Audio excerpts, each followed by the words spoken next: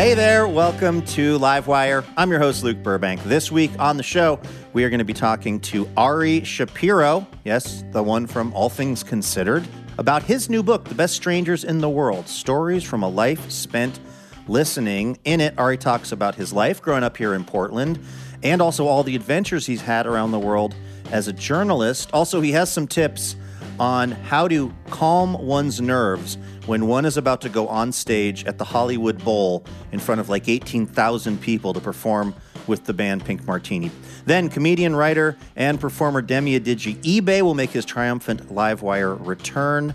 We're going to talk to him about the ongoing writer's strike and what that's been like for him. Plus, he's going to perform a song that he wrote just for us. So that is the plan. It's going to be a great show. Don't go anywhere. Livewire gets started right after this.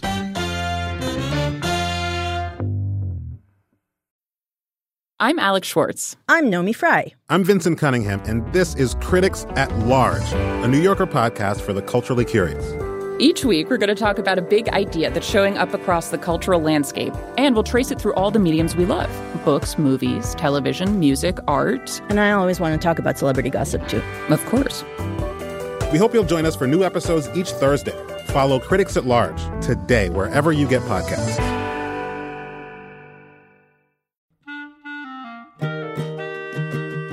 This episode of Livewire is brought to you by Progressive. Most of you aren't just listening right now. You're driving or cleaning, even exercising. But what if you could be saving money by switching to Progressive? Drivers who save by switching save nearly $750 on average, and auto customers qualify for an average of 7 discounts. Multitask right now. Quote today at Progressive.com. Progressive Casualty Insurance Company and Affiliates. National average 12-month savings of $744 by new customers surveyed who saved with Progressive between June 2022 and May 2023. Potential savings will vary. Discounts not available in all states and situations.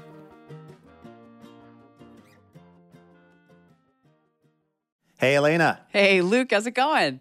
It's going all right. I have some intrusive cat energy here in this room where I'm recording from, so we're going to try to keep Bubbles Burbank at bay. Maybe she's like Lucille Ball. She's like, why don't you put me in the show? I know, right? I'm mentioning her enough as it is, but are you ready for a little station location identification examination? Oh, yeah. This is where I quiz Elena about a place in the country where Livewire is on the radio. She's got to guess where I am talking about.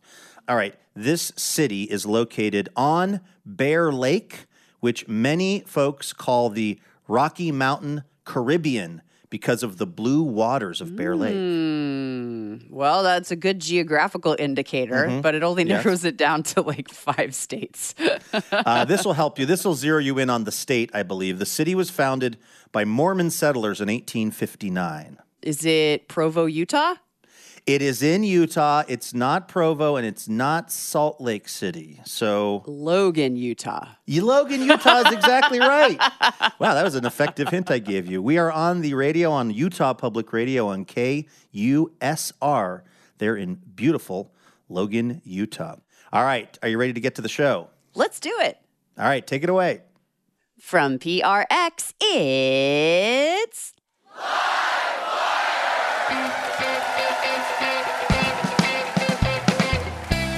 This week, radio journalist and author Ari Shapiro. There are very specific chapters in here for the Jews, the gays, the music fans, the journalists, the political junkies, the international affairs people. I was like, I can flag a chapter. Like, if you're a Jew, read this one.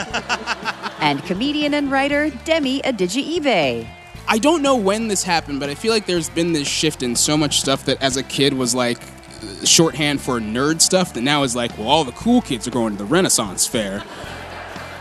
With music from our fabulous house band. I'm your announcer, Elena Passarello, and now, the host of Livewire, Luke Burbank. Thank you, Elena Passarello. Thanks, everyone, for tuning in from all over the country, including beautiful Logan, Utah. We have a really fun, interesting show in store for you all this week.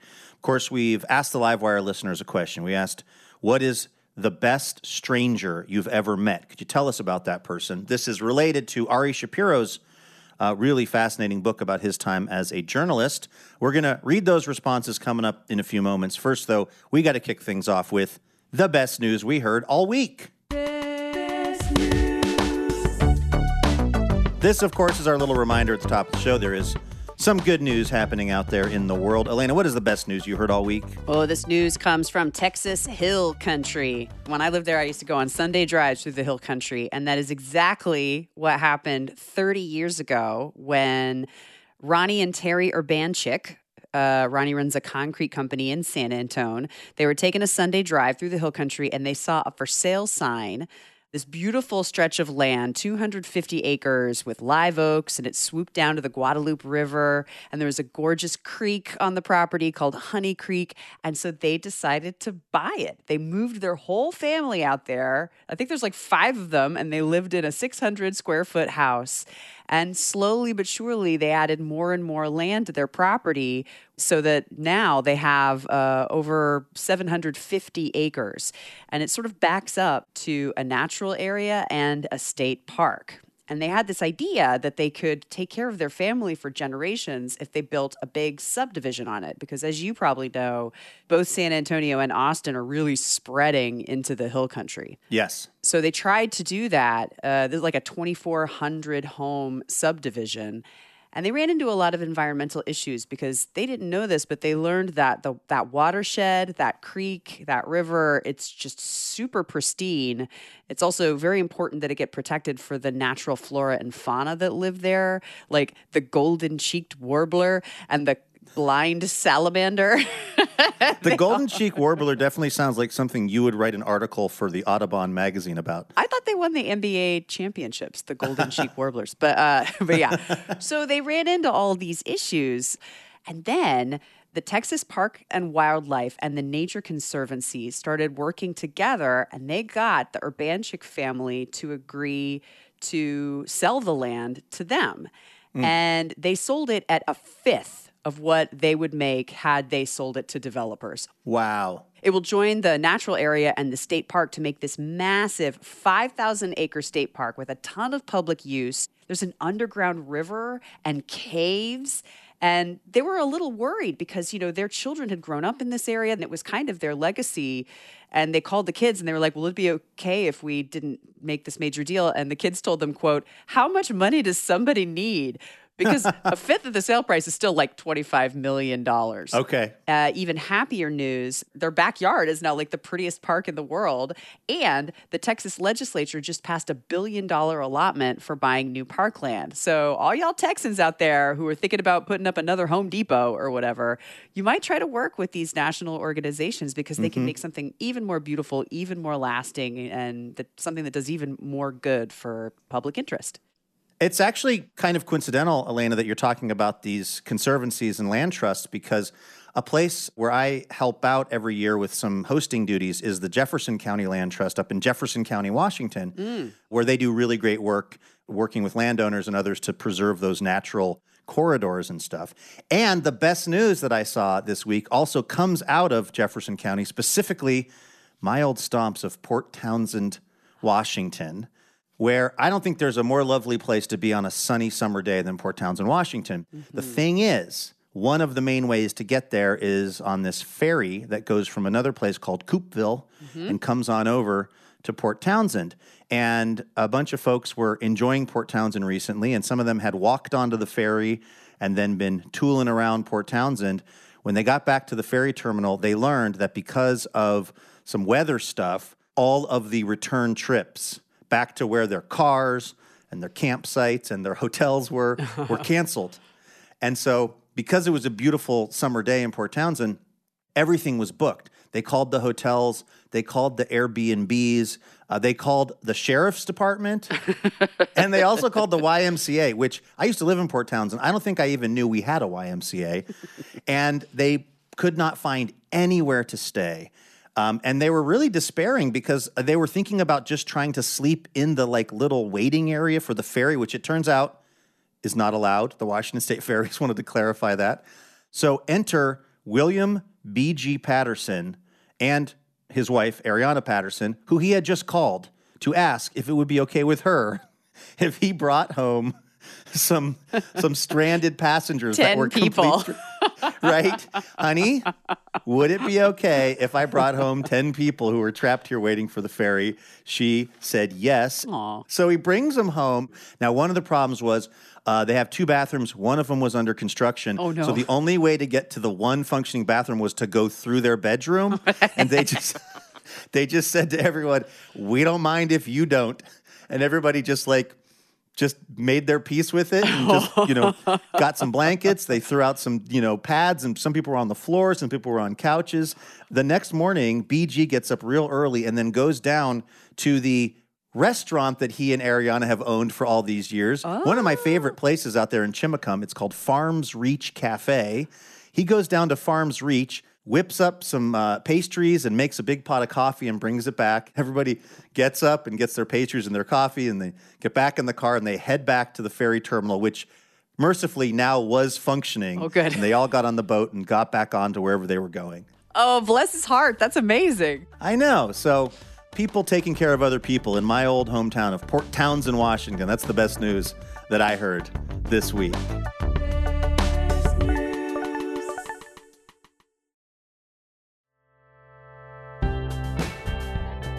All right, let's get our first guest on over here. You're probably used to hearing their voice on this very radio station because he is, of course, one of the hosts of NPR's afternoon program, All Things Considered. His first book, The Best Strangers in the World, Stories from a Life Spent Listening, details his time traveling on Air Force One with President Obama, following the path of Syrian refugees fleeing war, and also what it's like to sing in front of 18,000 people at the Hollywood Bowl with the music group Pink Martini, because, let me tell you, this guy has range. Take a listen to our conversation with Ari Shapiro, recorded live at the Alberta Rose Theater, right here in Portland.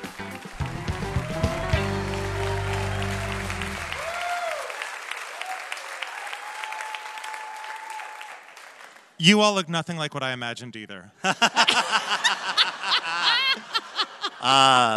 That old radio line. It's so nice to see you. The last time you and I saw each other, neither of us had gray hair. I know, but you somehow are so much more well-preserved than I am. And yet you're much more well-dressed than I am, which, as we all know, matters a lot on the radio. It's the corset, really, I think. It is really nice to see you, Ari. You and I worked at NPR together a long time ago, and we're sort of both young reporters trying to find a full-time job there and kind of make it work. And filling in for this person on maternity leave, Yes. that person on an academic fellowship, just kind of popping in wherever we could. Those parts of the book, and by the way, there's something for everyone in this book, but the parts that were specifically about being a reporter at NPR trying to find a budget line, that really spoke to me. So thank you for that.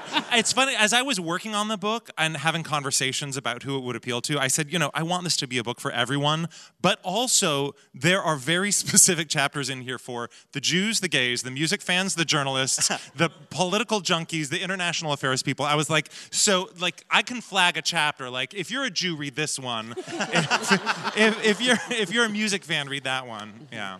I was curious, though, when I started reading it, because you are a real journalist. You're one of the hosts of Air All Things quotes around Considered. real.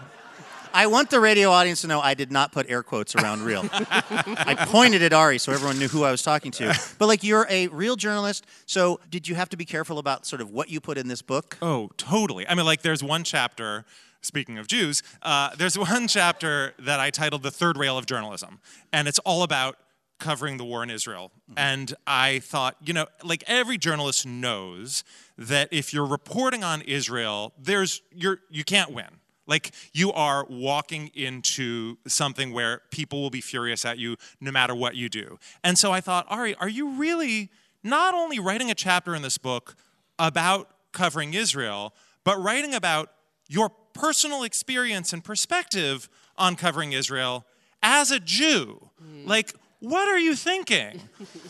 And there were a lot of moments like that. I talk about in 2004, my husband and I got married when San Francisco Mayor Gavin Newsom, he's now the governor of California, but he was then mayor of San Francisco, and he just decided he was going to start doing same-sex marriages, which was a huge national controversy at the time.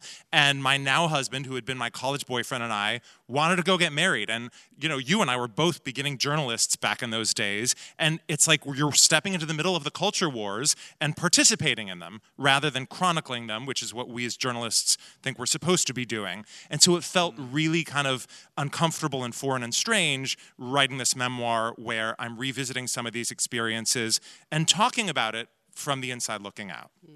You write in the book that you came out while you were a student at Beaverton High School, right here in the greater Portland, Oregon area, and that you might have been possibly the first student to have done so. I mean, I have no way of confirming. I don't know if there were out students prior to my senior year in 1995. I wasn't aware of any. There weren't any at the time that I was there.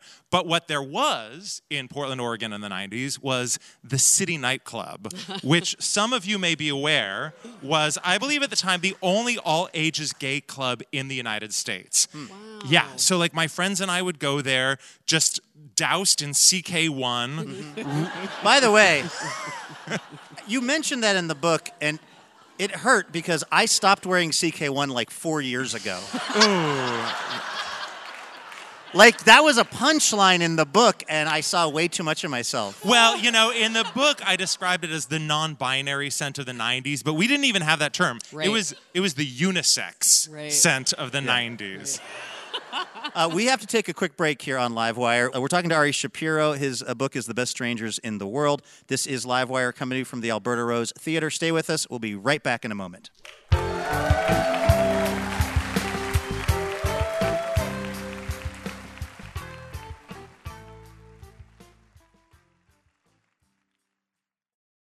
Hey, Elena. Hey, Luke. I didn't see you there. It's that time of year again. My seasonal allergies are back. Oh, congratulations. But also, it's our spring member drive, which is happening right now through May 17th. Oh, I like that much more than seasonal allergies. Yeah, if you are not yet a member of Livewire's League of Extraordinary Listeners, well, now is the time to do it. Why? Well, because this League of Extraordinary Listeners is what keeps the lights on over at Livewire Inc., which is definitely not the association that we are part of. I'm probably a 501c3. They don't let me near any of the paperwork or bookkeeping, and it's really better that way. Yes. Point is, we are only able to keep doing this show because of support from our members, and we would love it if you could join us in that right now. Plus, there are all kinds of sweet perks, including special discounted tickets to live recordings, on-air shout-outs, exclusive content. And Elena, one more thing, that of course we would not be a self-respecting public radio show if we didn't offer this. If we didn't offer the most iconic public radio swag of all time, a tote bag. True iconic status.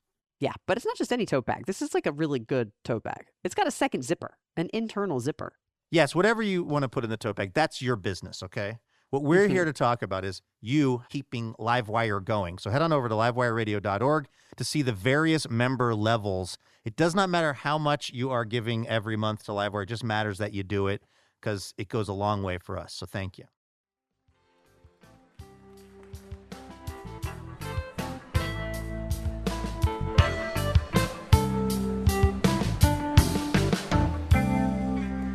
Welcome back to Livewire from PRX.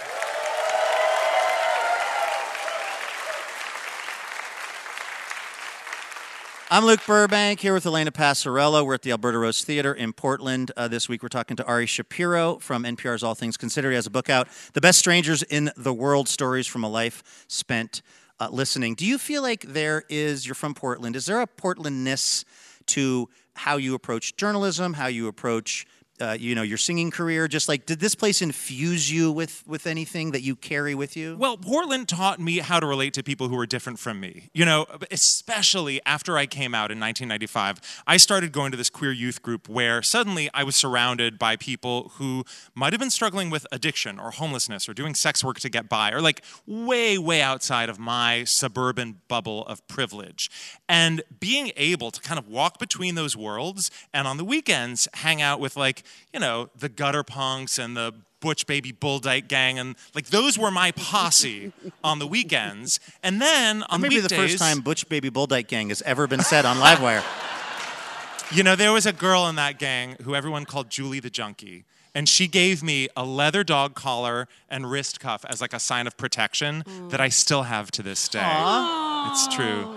And so I feel like being able to walk between worlds, go from that world on the weekends to kind of my schedule of AP classes in my big suburban white high school on the weekdays, that taught me something about kind of being an ambassador and a translator that I use as a journalist now for groups that I don't necessarily have any personal connection to. But if I'm going into Zimbabwe to a presidential election rally, or I'm going to a Bikers for Trump rally, or I'm going to a refugee crisis, like those skills of walking between worlds are something that I picked up in Portland that I use every day as a journalist.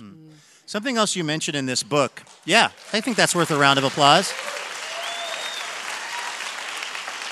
He doesn't get that at his real job at NPR. I don't get to hear people clap when I'm on the radio. The producers of All Things Considered don't come in and They applaud don't for applaud you me. after you do an interview? No. Something that you mentioned in this book that I had never thought of this, even though I grew up in the Northwest, was that we call it the coast. We do not call it the beach because Yes. you write... I say it's to discourage false hopes of a warm, sunny day. You know, if you call it the beach, people are going to get images of Mai Tais and hula dancers, and that is not what Oregon has to offer. Yeah. No, it's the coast. It's the coast. Definitely the coast. Know that it's probably going to be raining at Yachats or wherever you're going. But you'll get great Dungeness crab. Yeah. That's right. You write in the book about how in college you were in the a cappella group, you were really Yeah. into theater performance, you thought about maybe being an actor. How did you end up in journalism? Because that didn't seem like it was something that was on your radar. Not a bit. It was totally random. Like, I was graduating from college and applied to literally everything I could think of because I was an English major and didn't know what I wanted to do. Like, I had never taken a journalism class. I had never written for the school paper. I applied for Club Med. I applied for the Peace Corps. I applied for an NPR internship. I got rejected for literally everything, including the NPR internship, which I think is important to talk about, because if you think failure is something that doesn't happen to successful people, well, NPR's Ari Shapiro was rejected for an NPR internship. Yeah. So failure happens to everyone. If you're failing, you're doing it right. And then I found out that Nina Totenberg, the legendary legal affairs correspondent who remains a good friend and mentor, hires her own interns. So I applied to her. She gave me a job, and I just clung on and never left. And 20-some years later, here I am. We're talking to Ari Shapiro, by the way. His new book is The Best Strangers in the World. This is Livewire. Did you actually try to get a sort of permanent real job in D.C. by cooking an elaborate meal I did. at Nina Totenberg's house? It was Nina's for like idea. Charles Dingle or something? Yeah. Yes, exactly. Correct. So my internship was ending. I had no job prospects. Nina knew that I loved to cook, and I was living in this teeny little one-room apartment that I shared with a lesbian I found on Craigslist. Not that part of Craigslist. And Nina said, hey, you love to cook and you're looking for a job. Why don't I hire you to throw a dinner party where you'll cook and also be a guest, and I'll invite all of these kind of Washington VIPs who could plausibly offer you a job. So she invited Congressman John Dingell before he died, his wife who later took the seat, Debbie Dingell, the former Deputy Attorney General, Jamie Gorelick, this really impressive list of Washingtonians. I spent all day at Nina's house cooking and then sat down at the dinner table, and Nina said, all right, well, this is my intern, Ari. He cooked the food you just ate. He's looking for a job and not as a chef. Which one of you is going to hire him? And there were crickets. So I stayed at NPR.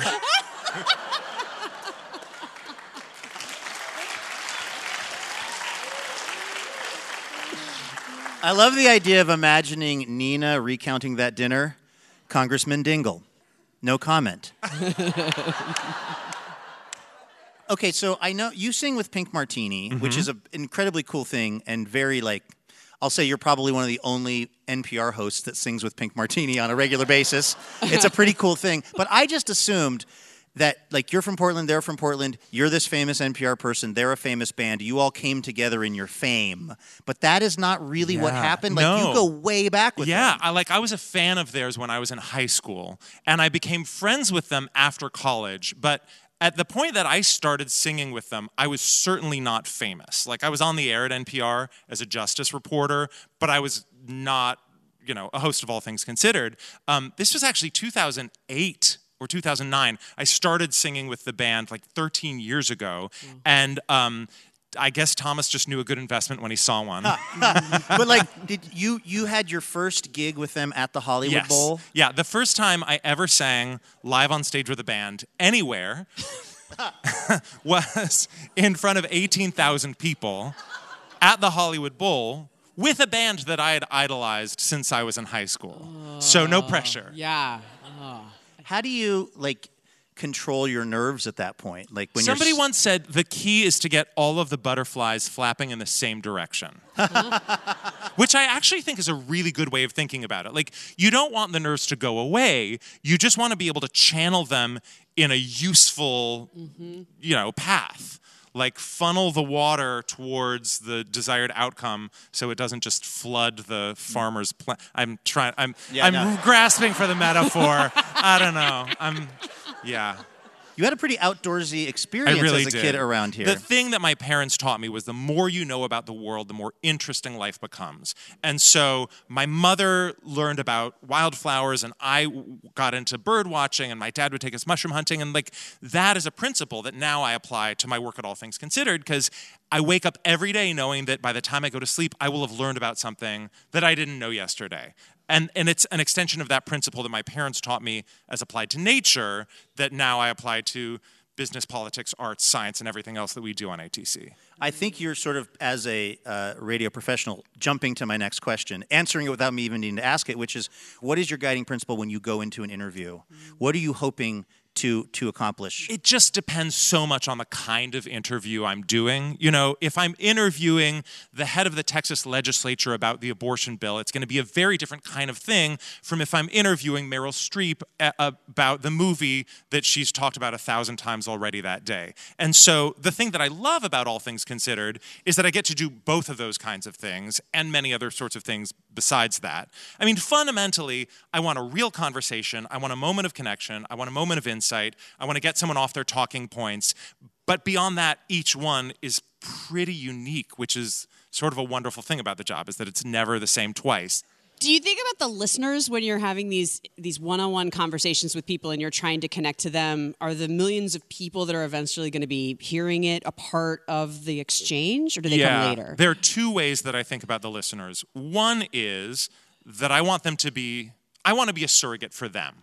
Like, if I'm witnessing something extraordinary, I want the listener to feel like they are in my shoes. And so in that sense, I kind of want to get out of the way. Like, I don't want to be the center of attention.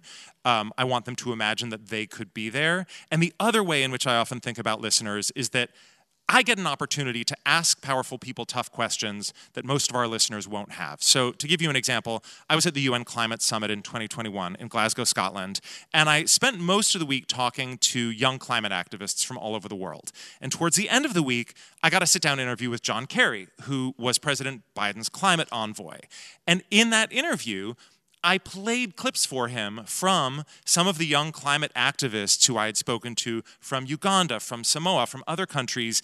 And I thought, these people, for the most part, are never going to have a chance to ask John Kerry these tough questions, to challenge him, to put these questions to him. And because I do have the opportunity, I have to do right by them and by the millions of All Things Considered listeners who are going to be listening to this saying, but why don't you ask him this thing that they care deeply about that they may never have a chance to ask him about?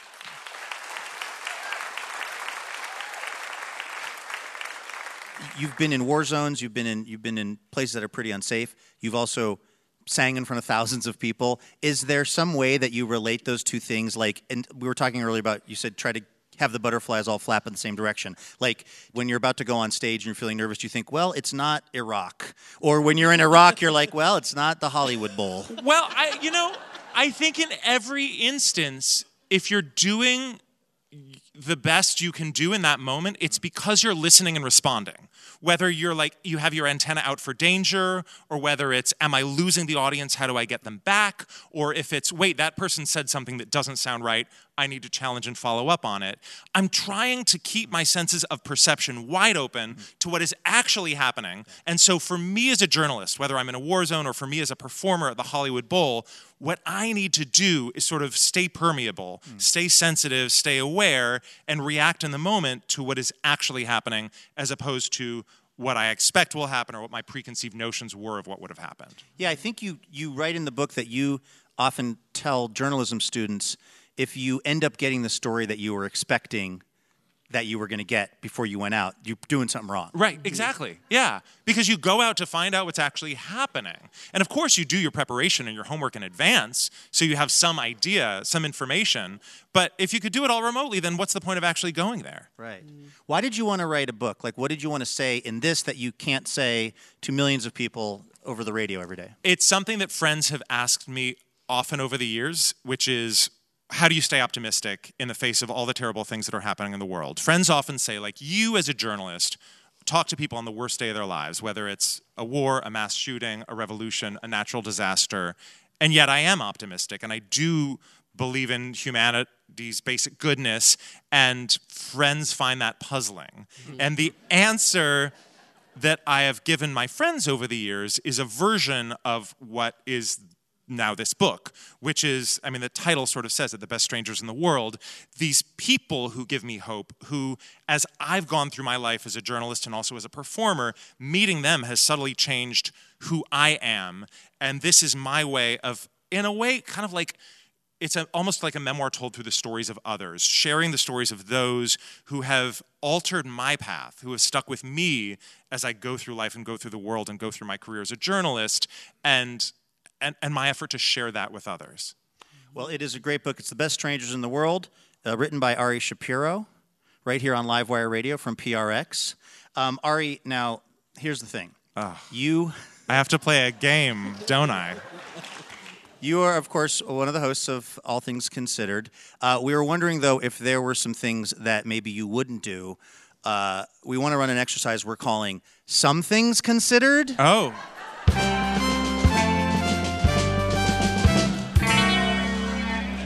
All right, I'm ready. All right.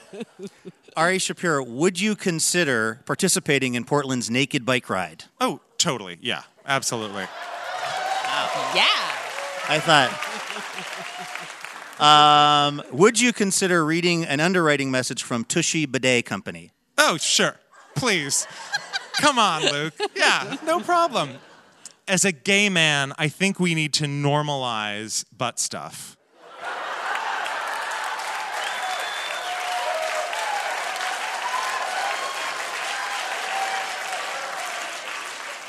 Ari, would you consider competing on The Masked Singer? No. No, if I'm going to sing, I want credit. I want my face to show. That's a good point. Now, would I be a judge or a host? Absolutely. Oh, okay. Would you consider buying NPR Music a bigger desk? The current one is... I consider Bob Boilen a good friend, and I think if I offered to buy him a larger desk, he would think of it as such a slap in the face. He might never speak to me again. So no. There's a great story about how that NPR Tiny Desk thing came around. When you and I worked there together, Ari, Bob was the director of All Things Considered, meaning the person who picks the songs that are going to, happen before and after interviews and stuff. And remember, his office was just stacks of CDs. Yes. He just was like, and that's really what he cared about was the music. Yeah. And then he had this little program. And they got more letters asking what the music between segments was than anything else. Which was hurtful for Robert Siegel, I believe. Surely. And in the early days of the internet, Bob Boilen created All Songs Considered, which started out as just almost like a mixtape every week of some of the stuff that he was playing between segments, and then it evolved from there. And they would have bands that were going to do other things just stand in front of his actual desk and play a song. Wow. Yeah. And thus the Tiny Desk was born. Ari Shapiro, would you consider introducing Nina Totenberg as Totes Magoats sometime, just because it would be funny? Depends on the audience. On All Things Considered, no. But if Nina were making an appearance on Livewire, I would 100% say, please welcome Totes Magoats. That's how you play Some Things Considered with Ari Shapiro, everyone. Thank you so much. That was Ari Shapiro right here on Livewire. Ari's new book, The Best Strangers in the World, Stories from a Life Spent Listening, is available now. And, of course, you can always hear him on All Things Considered. Hey, special thanks this episode of Livewire to Mary Felice Crow of Portland, Oregon. Mary, if you don't know, is part of the Livewire member community and generously supports our show with a donation each month. And we are really thankful for that support because it is what genuinely allows us to keep Livewire rolling on. So, Mary, thank you so much for supporting the show.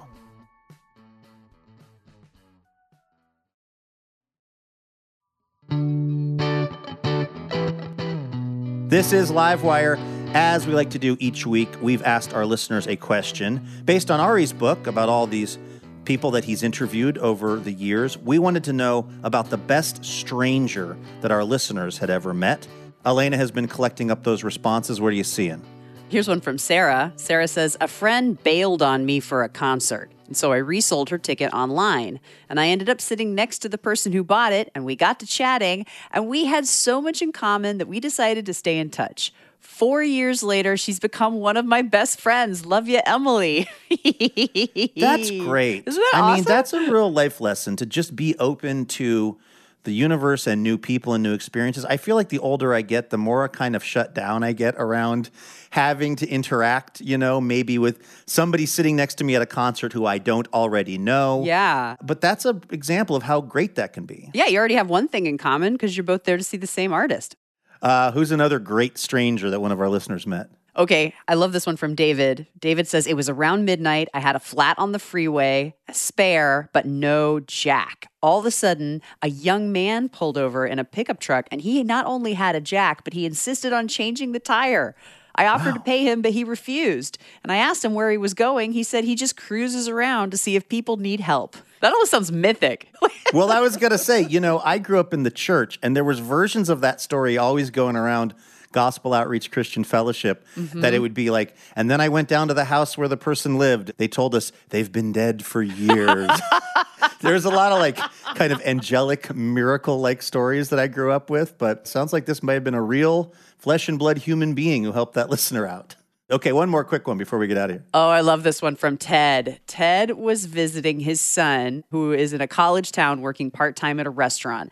And they were walking to dinner. And according to Ted, his son said, let's cut through here, through the alley, which made Ted nervous. And then Ted saw a figure near the other end who was getting up and walking toward Ted and his son.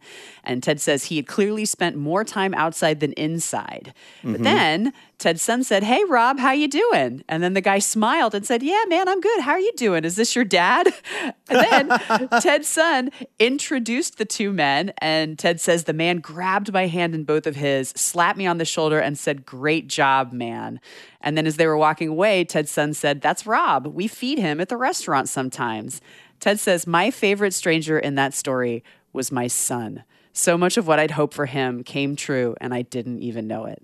Ugh, wow. I know. Well, that was a beautiful story. Thank you to everyone who sent in your responses. We've got a listener question for next week's show that we will bring your way in just a few moments. First, though, let's introduce our next guest. In fact, you know what?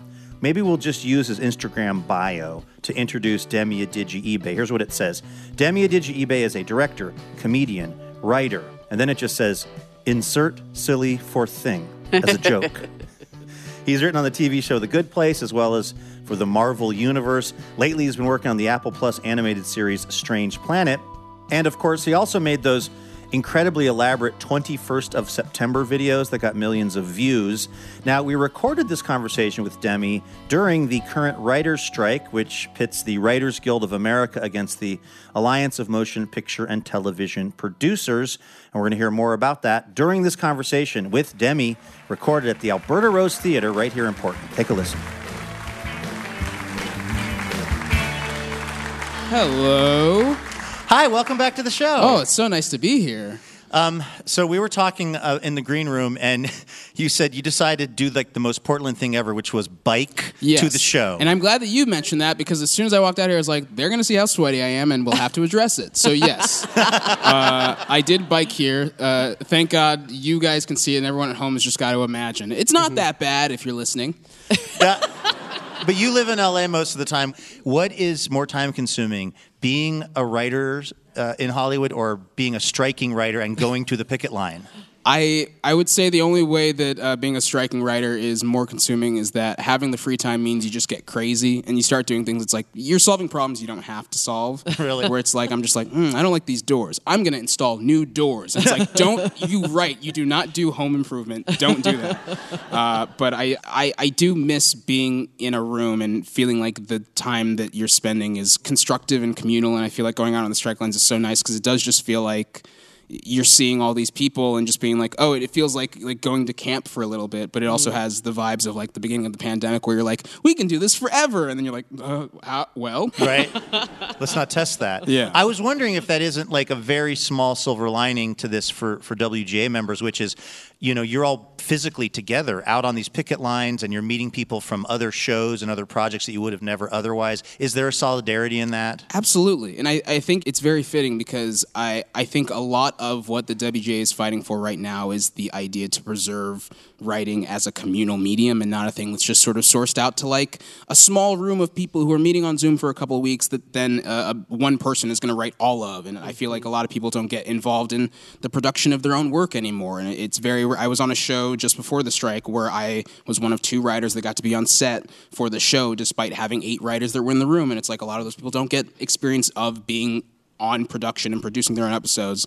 And it's like a lot of people don't get to meet other writers because of that or don't get like involved in the process. And so getting to be out on the strike lines and being like, here's this big group of people who all want to do the same thing, sharing their experiences, sharing their like the things that their horror stories and whatnot. It feels very like enriching and communal. And it's the same feeling as going to a writer's room and feeling like you're messing around and being like, this is part of the process of creating, which I think dies down a lot now with the stuff that we are trying to stop with the strike. But I mean, would it be accurate to say that the way the industry is trying to move and with the streaming and all that is that being a professional writer of like television will not really be a job anymore or not a job someone can make their living at? That's definitely the case if the AMPTP gets their way. It's hard because I think there are a lot of people who will make a living in this and do make a living in this, and it's like people sort of go like, what, but writers get paid a lot of money, and it's hard to sort of argue that they don't because a lot of us do.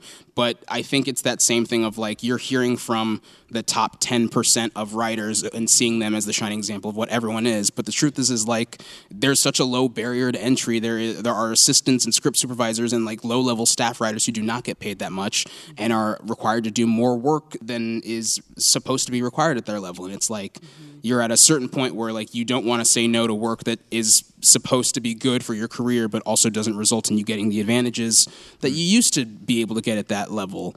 I do feel like when the bottom starts dying out, like a lot of people are just like, well, but Chuck Lorre makes $5 million a year. Right. It's like, yeah, Chuck Lorre will be fine. We're not fighting for Chuck Lorre. But that's the guy that made The Big Bang Theory. I said that like we all know Chuck Lorre. I don't know where I am. Yeah. But a lot of the people, too, who are in these beginning, like the script supervisor positions, or maybe it's their first year on the team, are part of this movement to have a lot better representation in TV and have all these different voices. So they're the ones that you want in TV more than anything, right? Absolutely. But they're the ones who maybe aren't going to be able to make a living because they haven't made it to the upper echelon before these things have started changing. Totally. And I keep saying that I feel like people are like, what are you fighting for? And it's like, I'm not fighting for myself. I'm fighting for the idea of like the next generation of writers, the people who like are being forced into smaller rooms and not getting paid as much because they're being told like, oh, just write the stuff first and then we'll greenlight it and then maybe you'll get a chance. Or and I want to just clarify again, when you say smaller rooms, those are writers' rooms. Yeah, right. Not just like a small room that people are being held in. Smaller. Right. They're putting us all in just like what boxes. Right. No, but like in rooms where it's like there are less writers on a project, they're like, hey, you have 10 weeks and 4 people to write 10 scripts of a season of television, which is like, you're not going to get good TV that way. They're being like, we support diversity, and we're going to bring in diverse writers, but then giving them low orders, or being like, okay, we can only afford to pay half of you the rate that you wanted, so here's the cap. If you can't take it, it's fine. We'll pay someone else. It's just like, as diversity gets bigger in the industry, it's no coincidence that like tech giants have come in and started being like, okay, well, how do we make this a lot cheaper, and how do we, get the credit of doing the things that people seem to say that they want us to do, but also not have to put in the work or the finance to like actually support these things or see them through because they're like risk averse. You're listening to Livewire Radio. I'm Luke Burbank here with Elena Passarello. We are talking to comedian, creator, and writer, and current member of the WGA, which is on strike, Demi Adejuyigbe. We've got to take a quick break, but don't go anywhere. When we come back, we're going to hear a special love song from Demi, which is not affected by the fact that he's going through a breakup. Not at all. So don't go anywhere. More Livewire coming up.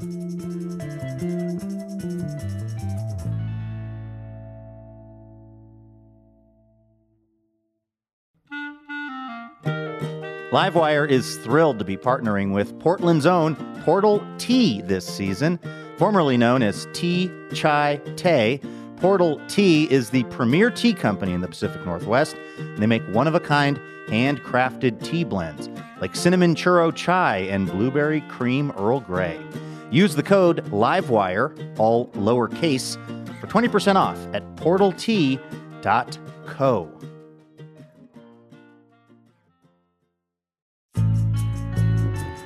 Welcome back to Livewire from PRX. I'm Luke Burbank, here with Elena Passarello. All right, before we hear a little music from Demi Adejuyigbe, let's give you a preview of next week's show. We are going to be talking to writer and reporter Casey Parks about her new book, Diary of a Misfit. In it, she chronicles what it was like for her to come out to her family in Louisiana. Also, her journey to try to learn more about the life of a trans man named Roy Hudgens, who'd once been her grandma's best friend. It's sort of part memoir, it's part journalistic saga. We're also going to get some music from the very talented singer, songwriter, and multi-instrumentalist Thunderstorm Artis. He broke into the spotlight as a finalist on season 18 of The Voice. And we're going to be looking to get your answers to our listener question. Elena, what are we asking folks for next week's show? We want you to tell us about a mystery that you are still trying to solve. Boom, boom, okay. boom. True crime, very popular these days. I'm hoping these mysteries are maybe more in the banal department. More in the missing sock department. Banal but interesting. That's the goal here on Livewire. That's really our marching orders. So if you've got an answer to that question, go ahead and hit us up on Twitter or Facebook. We're at Livewire Radio. Speaking of Livewire Radio, that's what you're listening to right now. I'm Luke Burbank here with Elena Passarello. Also, we're talking to Demi Adejuyigbe. Now, before that break, we were talking about the writer's strike, and we also wanted to find out what Demi's been up to since he's not spending all his time writing television. We're going to hear about that. Plus, Demi will present us with a very special love song written for his ex-girlfriend. Take a listen to this. Now, amidst the strike and all the other things you have going on, I noticed on Instagram you have made time... Which, by the way, I want to clarify, is nothing. Because of the strike, I'm not doing anything. Well, you're going to a Renaissance Fair. Yes. That's what I saw on Instagram. Yeah, that's the level of work we're at right now. Where? Why? How? I don't know when this happened, but I feel like there's been this shift in so much stuff that as a kid was like shorthand for nerd stuff that now is like, well, all the cool kids are going to the Renaissance Fair. Okay. And I'm just like, I feel like it was this year, like I just saw on Instagram, like everyone's at the Renaissance Fair. Where was the Renaissance Fair in LA? It's like 40 minutes outside of LA. It's called the Renaissance Pleasure Fair, which I never fully no one clarified why. I don't like it as a name. That sounds like they're trying to sell more tickets. Yes. And I guess it worked because everyone was at the Pleasure Fair. But yeah, it was really fun. It felt like going to ye old Disneyland. I was truly just like, I went there with the goal of like, I'm going to get a turkey leg. And then when we got there, it was just like, well, you can also get meat. And I was like, oh, right, there's all sorts of medieval foods and like all sorts of medieval games and all these things. And it's just a blast. Did you joust or anything? No. They don't let me hold the big sword. Did you have to dress up at all? Was this the cosplay type of event? You don't have to, but I certainly did. Unfortunately, with an event like this, when I hear that I'm going with friends and we're all like, we're going to dress up, I start thinking, great, here's the guideline of what we're supposed to do. What is the weirdest thing I could do within that guideline? And I thought, okay, well, I could go as Martin Lawrence's character from Black Knight, yes. which is just a jersey, and everyone would be like, that's not Renaissance theme, and I'd be like, but it is. I could dress like someone going to Beyonce's Renaissance show. Sure. And I eventually just settled on getting a giant cloak that I could sweat underneath and pretend to be a friar. I was going to shave my head, but I was like, no, I spent so long growing out this hair, I'm not going to do it. Good. That was the right decision. Thank you. Demi, you are such a talented performer, along with being a writer. The last time you were here on the show, you sang the Christmas song that none of us knew we needed, but we sure did. I believe it was called Rock and Roll Santa. That's correct. And I understand that you have prepared another song from the heart. Yes. For us. Really, from the chambers of my heart here. What's the song about? So, it's a little bit of a setup for this. I recently went through a breakup. Oh, I'm sorry. Oh, it's fine. But in the process of the relationship, I was like, I wanted to write a song for them to express how I felt about them, and I never got a chance to perform it for them. So I figured I don't want it to go to waste. I'd love to perform it tonight. Do you want to hear that from Demi Adejuyigbe? All right. I really wanted you to be playing a lute from the Renaissance Faire. Again, if I'd known that was the case, I'd be like, okay, I'll show up with a whole medieval merry band of misfits. Does this song have a title? No, but I guess you could call it Lucky, maybe. Okay. I didn't really get as far as title. I was just like, oh, the song is written. Well, you're dealing with a lot of heartbreak, so. I'm dealing with so much right now. This is Demi Adejuyigbe here on Livewire.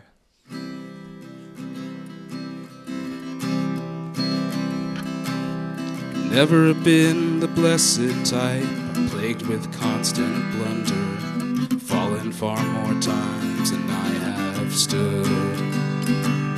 But ever since you first walked by, my life has been filled with wonder. I fell in love with you, and now the falling feels so good, because you turned my scary thunderstorms to a gorgeous rainbow.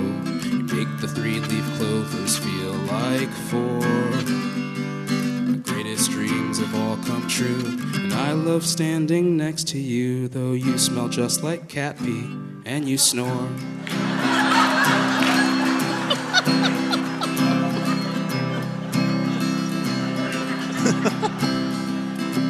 Your voice still gives me butterflies in every intonation, like when you say don't write that cat pee line or I'm leaving you, I swear. My heart is yours and that's my vow. I love the way you scrunch your brow when I play the professionally recorded final version, and the cat pee line is still there. Been together for so long and you're still curious, like when you ask me why I wrote that, knowing you smell fine.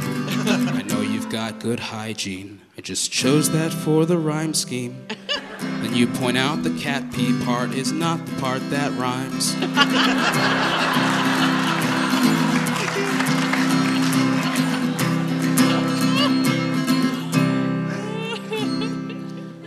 I love you when you're happy, and I love you when you're not. I love you when you're mad, you've heard the song play at a bar. I love you when you try to smash my instruments in protest, and I love you when you fail to find my mini-sized guitar. I love you when you stop me as I leave you in the morning. I always want to stay, I hate to go. You ask me what I'm doing next, and I say I'm off to PDX to sing the song live on the radio. Sing it on Livewire Radio.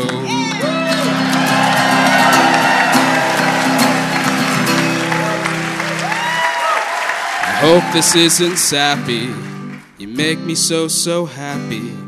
Gonna say you smell like cat pee on the radio. Demi Adejuyigbe right here on Livewire.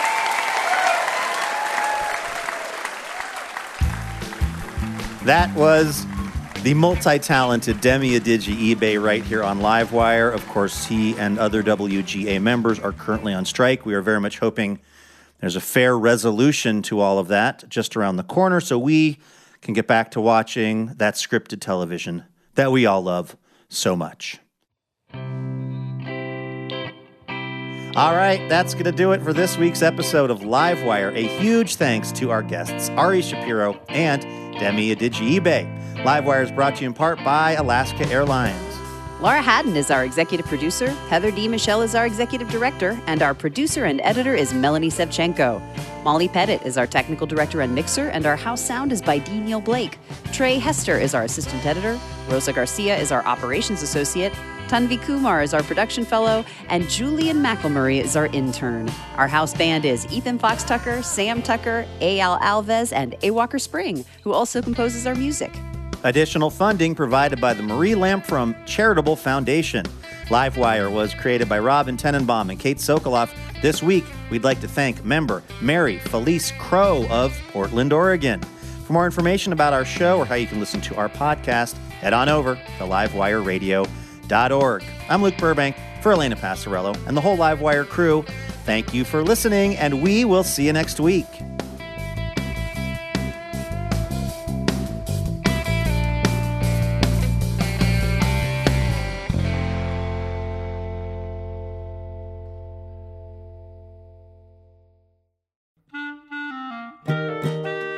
Dear Livewire, when we first met, I was really shy.